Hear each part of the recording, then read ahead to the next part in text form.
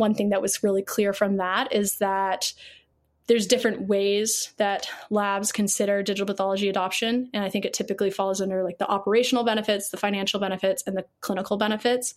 Right now, a lot of the tools are oriented around primarily operational benefits, which resonate with some labs more than others. But I think the financial and the clinical benefits are going to be really essential for driving broader adoption of the tools. Welcome to the People of Pathology podcast. I'm Dennis Strink. On this podcast, we explore pathology, laboratory medicine, forensic science, and why it's important to take advantage of opportunities in your career. Today, I'm talking with Katie Maloney from DeciBio. Katie recently wrote an article on collaborative partnerships in digital pathology. These partnerships range from large companies to small startups. A growing number of these companies that are outside of the field are now getting in the game. What does this outside interest mean for the future of our field? Let's explore these partnerships and trends with Katie Maloney. So you work at DeciBio, and to start with, I want to talk about that company. And can you kind of give me an overview of what it is and what it does? Yeah, absolutely. DeciBio, we're a strategy precision medicine consulting company. So we work exclusively within life sciences. We're a bit of a boutique firm, so we're pretty focused in the work that we do. That typically means that we are working within precision medicine. Kind of the umbrella of the work that we do falls within that. And the benefit for us as the consultants is that it tends to be some of the most interesting topic areas within healthcare, in my opinion. There's a lot of excitement there. There's a lot of emerging technologies where there's a need to understand them at a deeper level.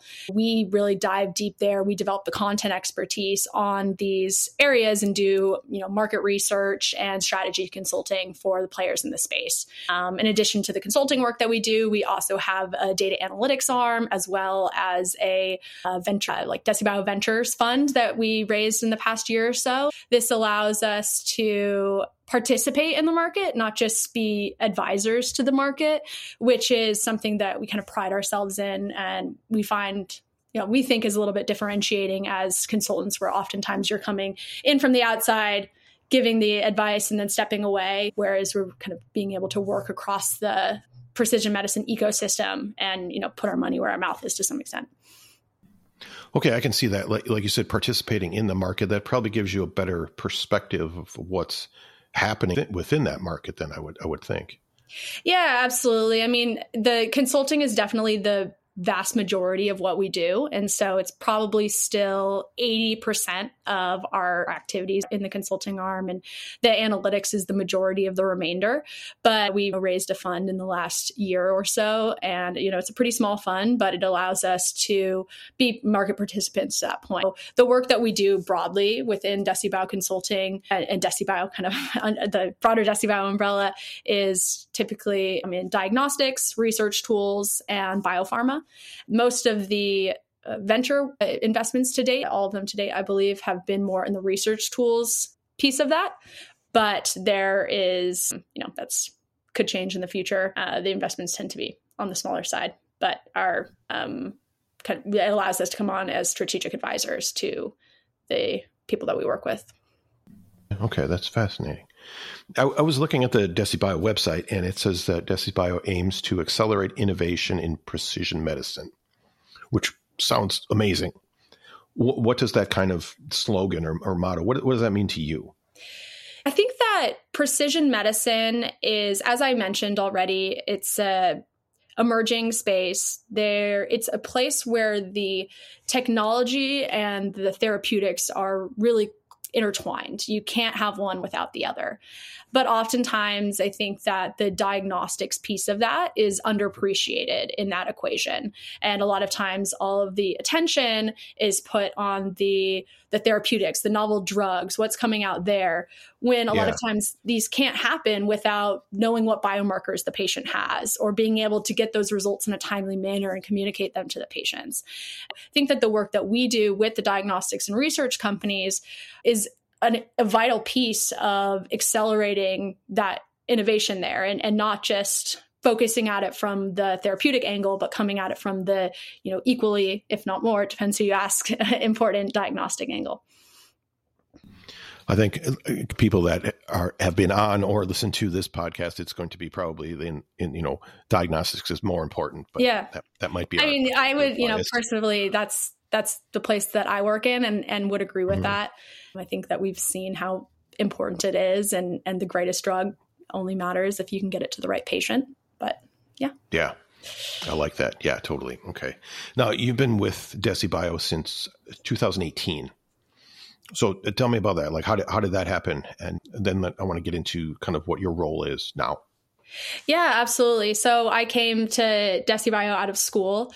I was interested in going into medicine, but didn't know ultimately which route to take. And I think the thing that really appealed to me about consulting is that it's very fast paced, which I really enjoy. Our projects are, a couple of weeks to a couple months long. And so you are learning about new topic areas and getting to dive really deep and speak to the experts on these topics all of the time, which I think you can appreciate with what you're doing on this podcast. And yeah.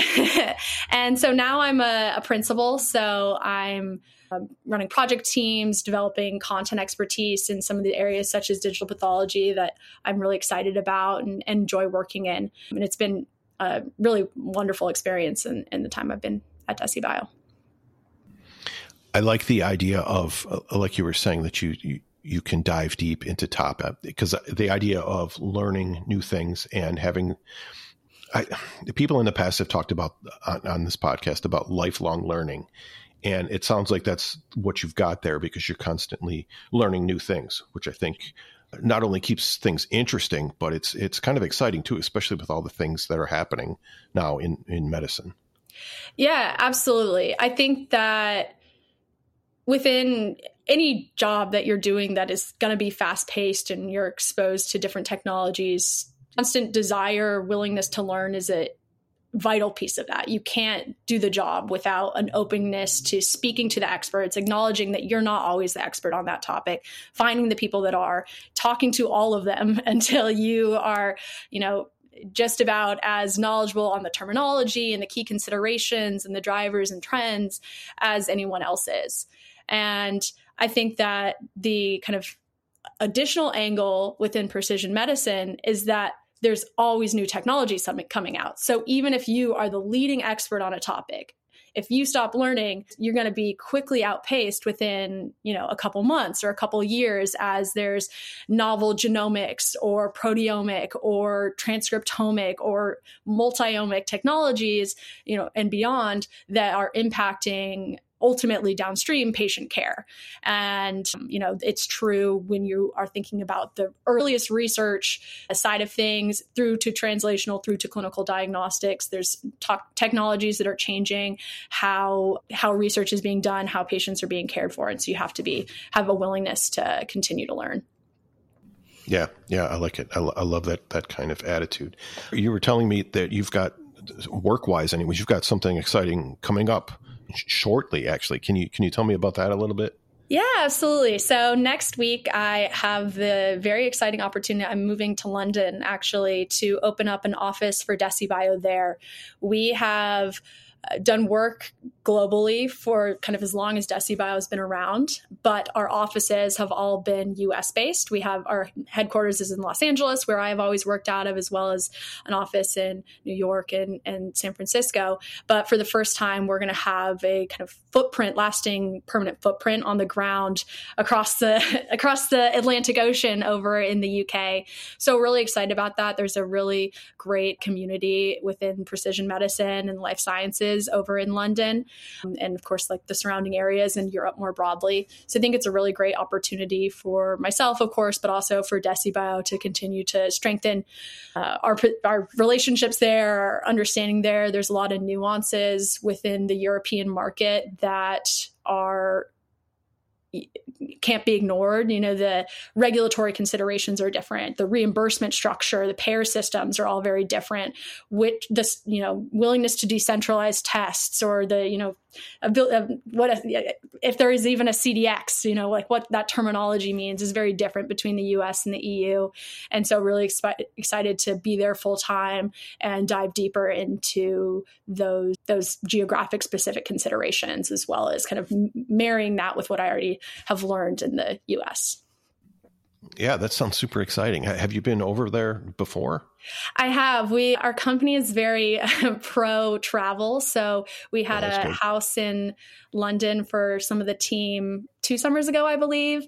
And then I've spent some time there in the past summer. But we have another house there again this summer so that the team can come over and work there for a little bit of time when it makes sense for casework. And so there's definitely been there for work as well as pleasure, and love London, love the city, and I'm very excited to be living there.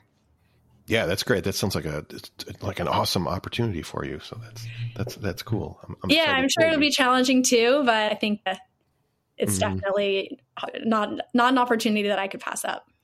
Yeah, and there again, you're going to be learning new things. Exactly, on a different axis, if you will. Sure. Yeah, that's cool. Okay. So one of the main reasons I wanted to talk to you is you recently published an article about partnership trends in digital pathology. And of course, I'll link to the article in the show notes for this episode. But let's step back from the article first. How did digital pathology become of interest to you? So I've worked across many emerging technology areas in my time at DeciBio. We do a lot of work in liquid biopsy, like MRD, and early cancer detection, and proteomic sequencing technology, which are all really exciting to work in. And I had the opportunity to do some work within the digital pathology space and really do deep dives into understanding the digital pathology ecosystem. And I think what really appealed to me about digital pathology is that it's more complex than it can maybe look on the surface, and that it's very actively changing on a day-to-day basis. So I really appreciated understanding primarily the relationship between the different pieces that are essential to make digital pathology work within a lab. Like, you need the hardware, you need the software, the AI adds this value, the data piece is unavoidable. Like, all of these pieces have to come together.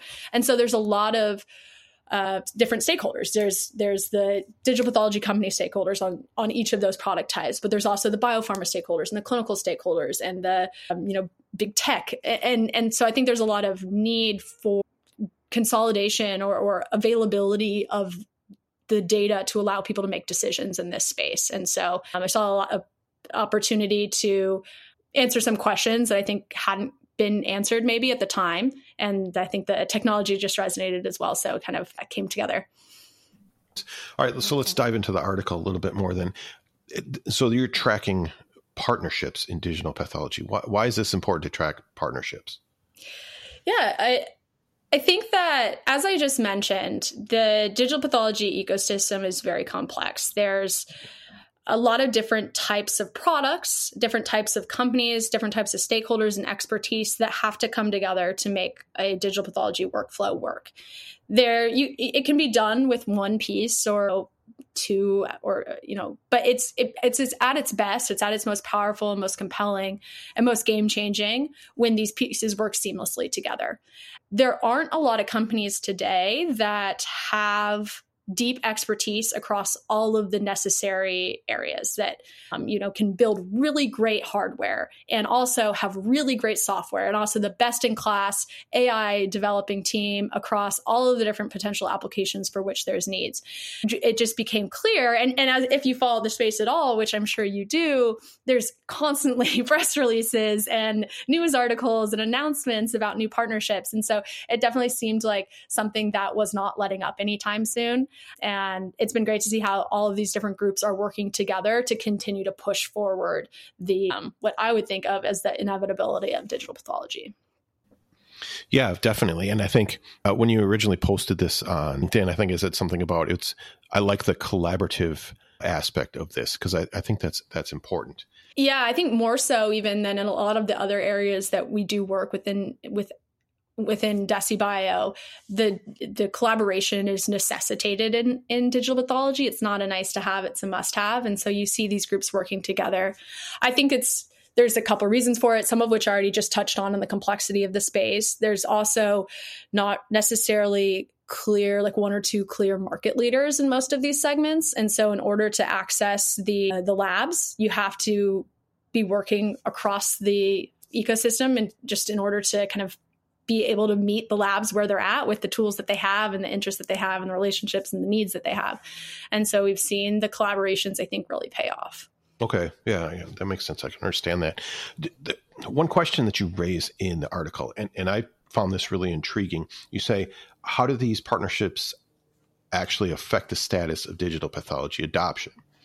Now, based on the data that you have and that you've studied, is there an answer to that question?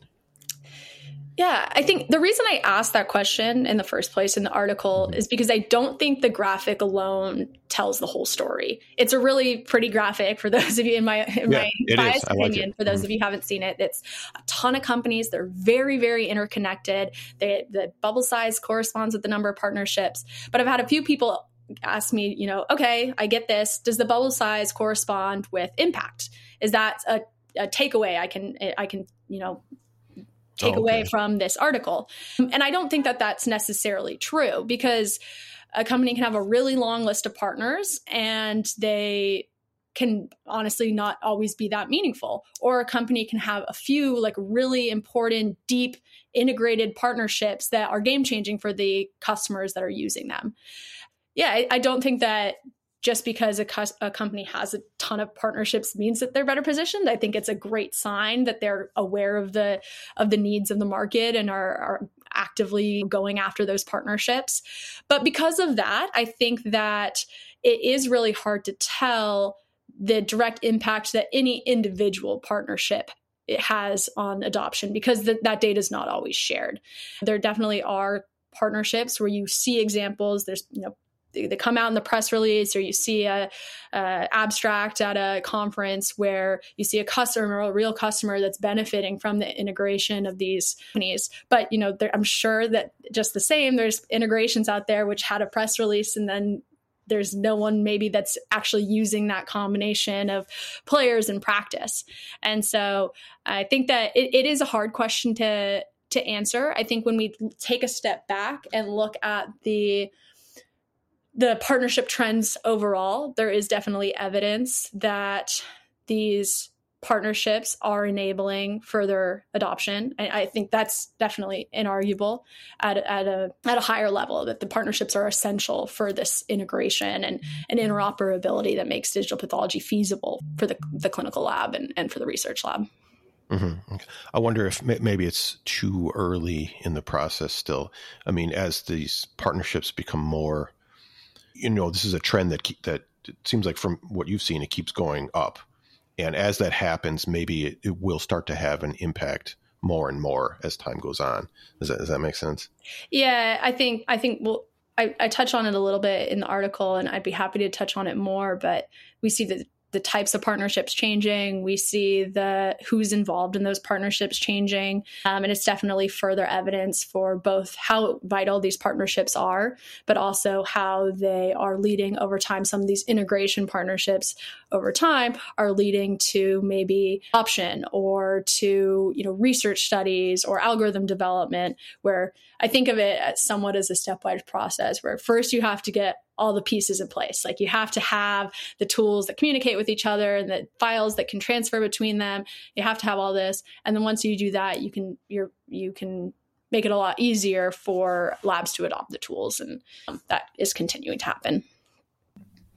Okay. Well, since you mentioned the integration partnerships, let's look at that, because, and you kind of touched on this already, but one of the things that's been a hurdle for digital pathology adoption has been the lack of interoperability, at least at the beginning. It's a little bit better now, but do you think that's one thing that is driving these integration partnerships?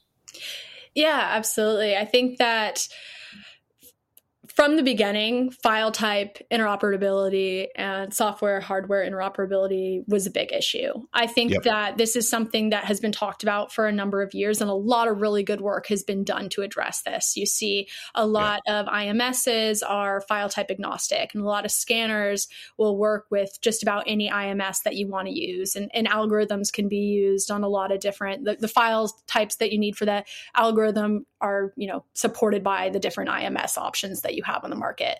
However, I think that what we're maybe seeing a bit more of is a transition from interoperability, where you can make it work, to integration, where it's really easy to make it work. And I think we're seeing more of like the partnerships between, for example, an IMS and an algorithm, where you can access that algorithm within the context of that IMS. You don't have to leave the program and go and like make sure you have the file and pull it in. And sure, it works. Like the file types are interoperable, but they're not necessarily integrated. And I think the integration is really huge, depending on the lab type and kind of the willingness of the team to sit there and jump around and use all of these different programs. The fewer clicks that are necessary, the better, right? And so if you can kind of access these algorithms natively within these tools and have it all within one interface, that's really meaningful. And I think we've seen a lot more of those partnerships where it's not just like, you can use both of these tools, the files will work, to we make it really easy for you to use both of these tools within your workflow. That's an important distinction, and I'm glad you brought that up, because I hadn't really thought about it that way. But just the fact that, making it as easy as possible to work together, I can see how that would be really important and probably drive digital pathology adoption even more. It depends on the customer type, right? So if you're thinking about the leading AMCs that are super research oriented and kind of are always on the cutting edge of the most, best in class technologies, there's a lot of willingness to work across programs and have a lot of expertise in house that allows you to try out this software with this algorithm, with this scanner. And we have a couple different of those, and we have a team dedicated to it, and we can make it work. And that's great. And I think we've seen a lot of those groups investing in digital pathology, even, prior to a lot of these partnerships. But in, kind of maybe institutions that don't have that dedicated team, or have one person really championing digital pathology, but the institution as a whole hasn't bought in yet, the decision-making criteria or the tolerance for the difficulty decreases. And so you need solutions where it's as end-to-end as possible, where it's as integrated as possible. And you need to be able to do that without limiting the access to the best-in-class technologies. So I think we haven't necessarily seen, one company come out and really run the show and say, we've got the scanner, we've got the IMS, we have every algorithm you need. And that's for some of the reasons I mentioned previously. It's a lot of different expertise that's needed for that. And so because of that, you really need these partnerships to make sure that the tools can be adopted. This is the People of Pathology podcast with our guest, Katie Maloney. We'll be right back. LabVine is an interactive online learning platform where laboratory professionals learn, develop, and discover by sharing knowledge and building on each other's experience. The platform provides global access to internationally accredited laboratory-specific courses and other resources developed by lab specialists, like us, for the laboratory industry. LabVine is free to sign up, and you can use the link in the show notes to get started. If you're trying to understand the ever-changing world of digital pathology and image analysis, there's a new course that can help you, Pathology 101 for Tissue Image Analysis. Now, this course was created by Dr. Alexandra Juroff, who you might remember from episode 53 of this podcast. She also writes the Digital Pathology Place blog and hosts the Digital Pathology podcast. Pathology 101 for Tissue Image Analysis aims to bridge the gap between computer science and pathology and explains some of the complicated concepts in image analysis. You can sign up for this course by following the link in the show notes. Now for the rest of my conversation with Katie Maloney on the People of Pathology podcast. Okay. Something else you say in the article, you say partnership is a key tactic to drive brand awareness, address unmet customer needs, and facilitate research and adoption. And we're just talking about a few of these things. And I can see how this would work just with, you've got two companies working together, you've got expanded resources and things like that, especially if one of them is a giant company, and we'll get into that a little bit later, and maybe the other one's a smaller startup or something like that. So it's advantageous for both of them. Can you talk about this kind of thing, and are there other ways that these sort of partnerships accomplish those goals? Yeah, I think that, of course, the resources is key. I think bringing together the disparate expertise is really key as well, because it's the expertise differs depending on what segment or aspect of the digital pathology workflow you're thinking of. I think it's also important to keep in mind that these partnerships aren't just digital pathology company working together and integrating their technologies. There's a lot of there's healthcare organizations, there's biopharma, there's the LIS companies, the EMR companies, the reference labs. All of these different players are partnering within the digital pathology ecosystem. And this is because the reasoning might differ a little bit depending on the customer type or the partner type that you're talking about.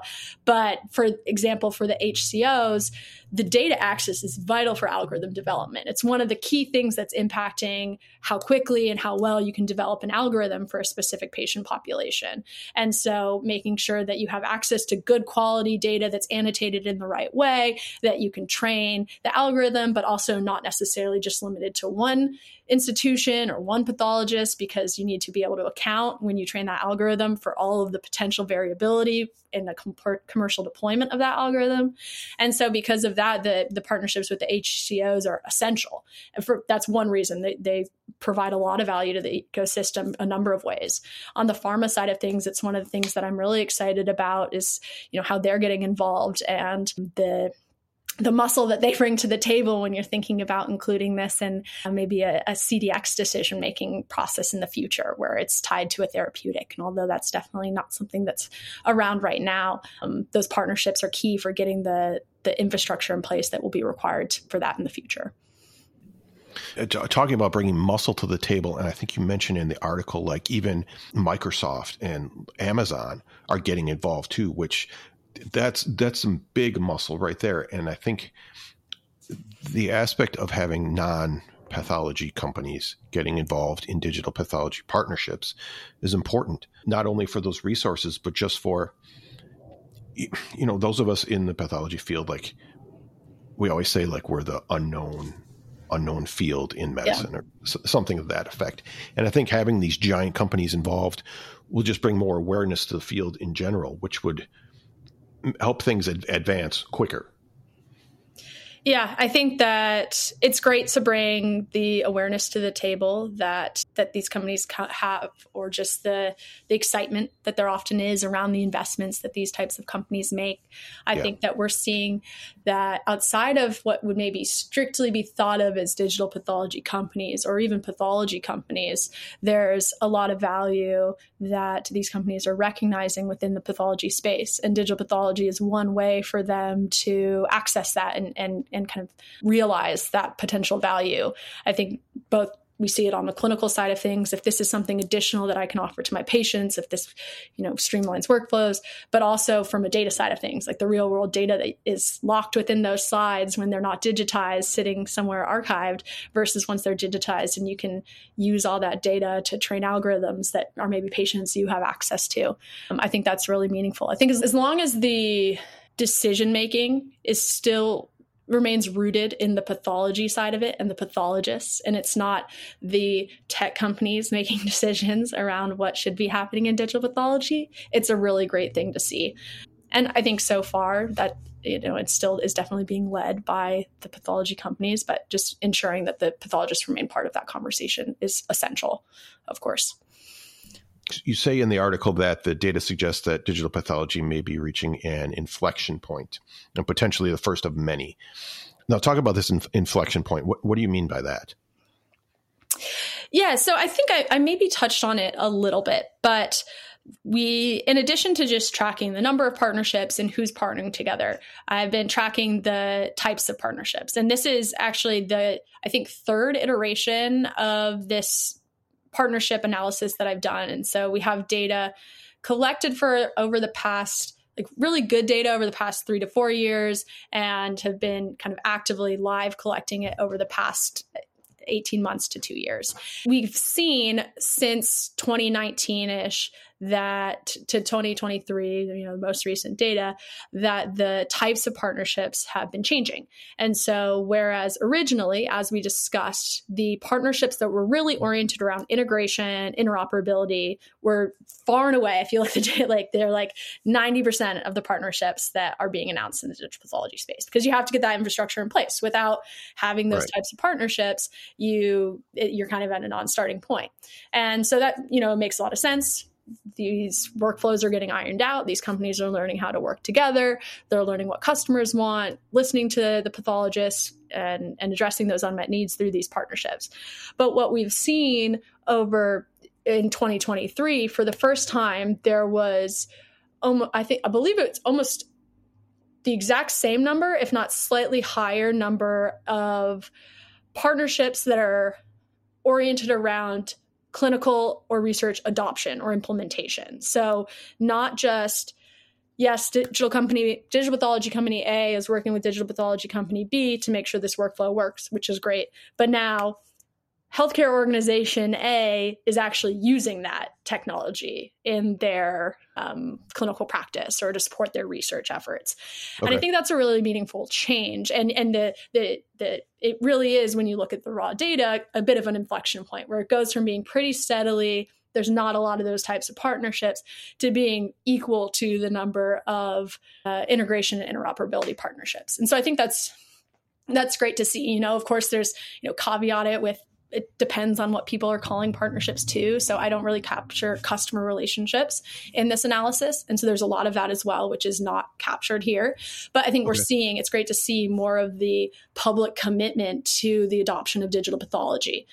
But the reason I think it's the first of many is because we're still by no means at this fully digitized world where, we've addressed all the unmet needs. People are just going to kind of continue gradually adopting from here on out. There's definitely a significant need for a continued addressing of the pain points that still are facing the pathologists. And something else I was, touching on is that what it takes, what the needs are, differ institution by institution. And so maybe the needs have been met for certain institutions, or mostly met enough that you can kind of justify bringing it in-house. But there's still a lot of community hospitals that just cannot justify the capital expenditure that it takes to bring in a scanner. And so there's other pieces outside of the partnerships that are needed. There's reimbursement that needs to come online. I think just yesterday or 2 days ago, saw the Medicare announce a payment rate for a digital pathology algorithm.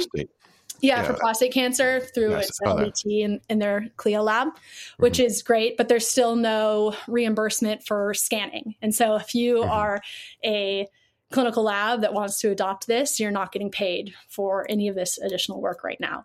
And there's other ways that it's justified. It's a complicated equation for whether or not it makes sense. But it is complicated. And so there's still definitely a lot of work that needs to be done. So I think we'll continue to see, as these levers are pulled, additional adoption points. And maybe it's, the first time that we see some reimbursement for scanning. That's going to be a push because it now starts to be a money-making endeavor.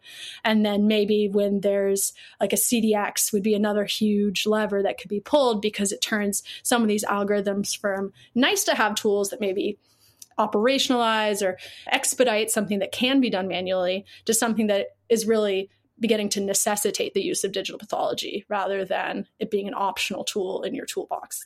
There, of course, always these tools are going to be, alongside the pathologist, but I think that it is how they're going to be incorporated into the pathologist's workflow is going to continue to shift, and that'll result in continued inflection points. And maybe, inflection point isn't the best word there, but I think that we just see these leaps as some of these pain points are addressed. Sure. No, that makes sense. I can understand that. So other than being invited on this podcast to talk about your article, what sort of feedback have you received about this?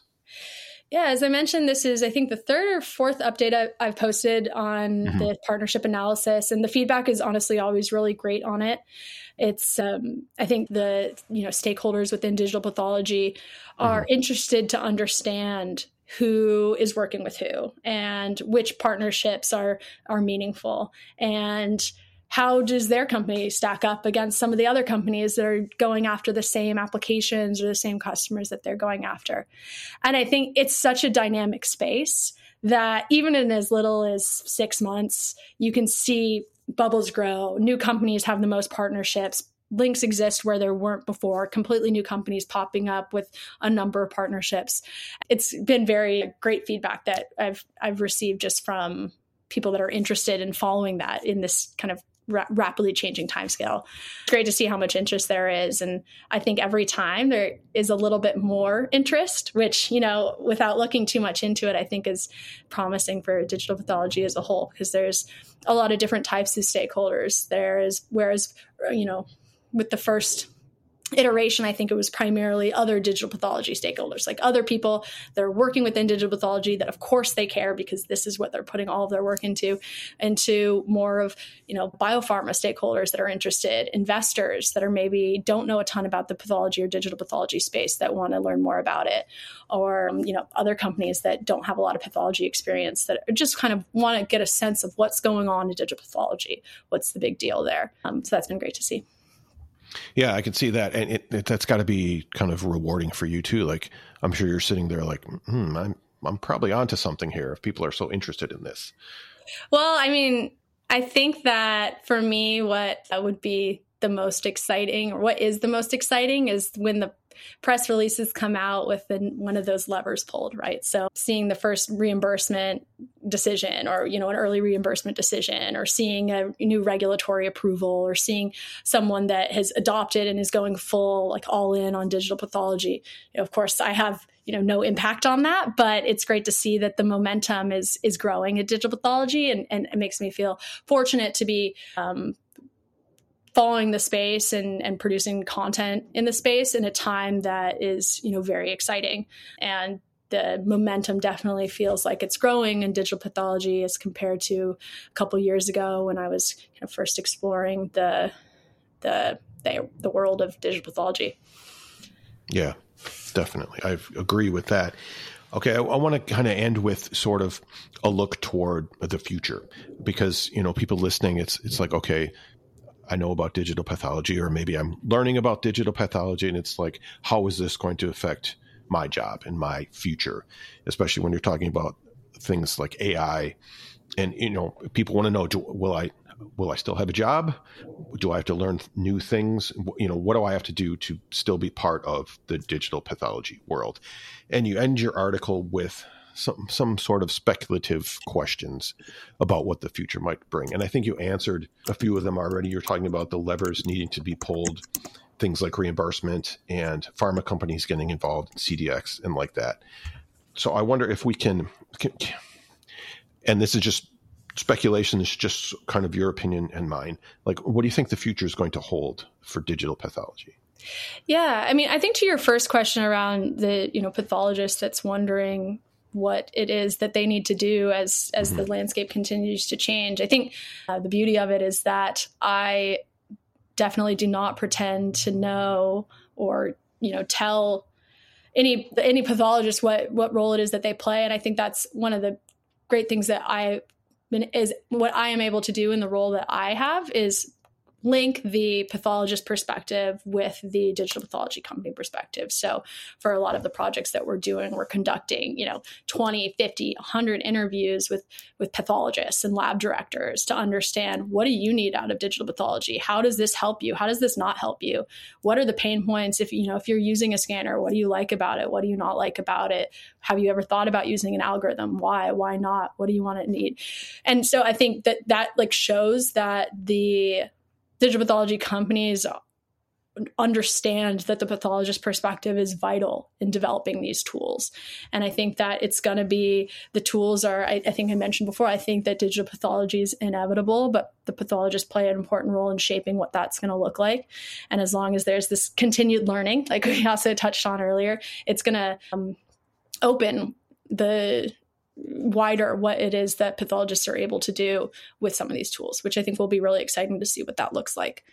I think for the future of digital pathology, there's definitely still a lot of pain points that need to be addressed. I think there's a reason that we don't see 60, 70, 80% of labs that are fully digitized. I think that in the digitization we do see, it's pretty piecemeal a lot of the times. There's maybe a scanner, it's maybe variably used, maybe there's IMS and they're figuring out how to use it, or some pathologists use it and some don't. So I think making sure that the tools are meeting the needs of the lab is essential. I think that we're going to see more kind of like broader integration across the pathology labs. So not just making sure that the scanner works with the IMS, works with the algorithms, but that workflow works smoothly with the stainers, with the LIS, with the EHR, with all of these different pieces that are essential within the pathology lab. And I think once some of those pain points are addressed and some of the financial incentives come online, we'll see continued growth and utilization and adoption of these tools. I think that maybe one last thing is I should have mentioned this earlier, but we have a digital and computational pathology report that we published in May of 2023 and actually included some of this partnership analysis in that report. And there we've spent a lot of time looking at the trends in the space, what we expect to see, and that's definitely all formed based on conversations with pathologists, biopharma, lab directors, understanding what it is that they need and what that is that they expect. And one thing that was really clear from that is that there's different ways that labs consider digital pathology adoption. And I think it typically falls under like the operational benefits, the financial benefits, and the clinical benefits. Right now, a lot of the tools are oriented around primarily operational benefits, which resonate with some labs more than others. But I think the financial and the clinical benefits are going to be really essential for driving broader adoption of the tools. Okay, I like that. That sounds like the potential is huge, and it sounds like the future, with some of the hurdles being kind of overcome, the future is going to be bright for digital pathology. Yeah, I think the future is bright. I think that, of course, it's easy to say that we'd like a faster adoption of these tools, right? Which I think there are definitely benefits of. But at the same time, I think it's important that the tools, it takes the time it needs to make sure the tools are what the labs need, what the pathologists need, what biopharma needs when they're working with it, whatever it is. And so, my hope is that adoption accelerates and that we see a lot more of it coming online in the near term, but making sure that those tools are definitely meeting the needs of the pathologists in all that, that situation. Love it. That's great. Katie, this has been a super interesting conversation. I appreciate your time. I appreciate learning more about you and digging into this article a little bit more. And I hope everyone gets an opportunity to read it. Like I said, I'll put a link in the show notes to it. So Katie Maloney, thank you very much. Great. I really appreciate it. Thank you so much. If you're looking for another episode of the People of Pathology podcast to check out after this one, here's a clip from my interview with Dr. Fred Bozeman as we talk about the need for the younger generation of pathologists to get involved in the changing and dynamic field of pathology. But I think it's very important that the younger generation of pathologists, as early as possible, gets involved in organizational matter at the department level, but also at the level of your professional societies. If you look at the demographics of pathologists in the US or in the Netherlands, it's pretty similar. I mean, but more than 50% is below the age of 45, whereas most of the members of committees tend to be much older.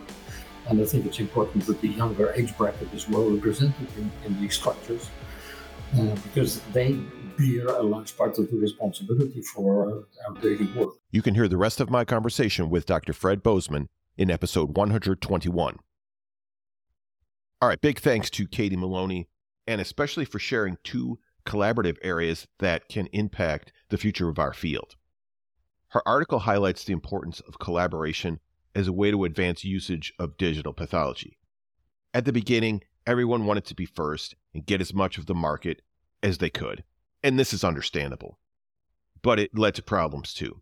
Some equipment wasn't compatible with equipment from other companies, and image formats were different depending on what you used. Now, with this collaborative mindset, we're seeing more interoperability, and this makes things more accessible. Another helpful insight is how companies outside of pathology are getting involved. The article mentions Amazon and Microsoft. Because of the massive resources of these companies, this could mean much greater exposure for pathology as a whole. It could also lead to a greater role for pathologists in the future of cancer treatment with things like companion diagnostics. And this could really advance rapid growth in our field. As I mentioned during the interview, I'll have a link in the show notes to Katie's article, and I really encourage you to check that out for yourself. Don't forget you can follow this show on Twitter and Instagram. I'm at People of Path, or just connect with me on LinkedIn. Thank you for continuing to share the show with others, and together let's inspire the next generation of pathologists and laboratory professionals. This show is a member of Health Podcast Network, which connects listeners with conversations and stories about health, care, and well-being. You can find a link in the show notes to Health Podcast Network, and while you're there, check out some of their other interesting podcasts. Thanks for listening. I'm Dennis Strank, and I'll talk to you next time on the People of Pathology podcast.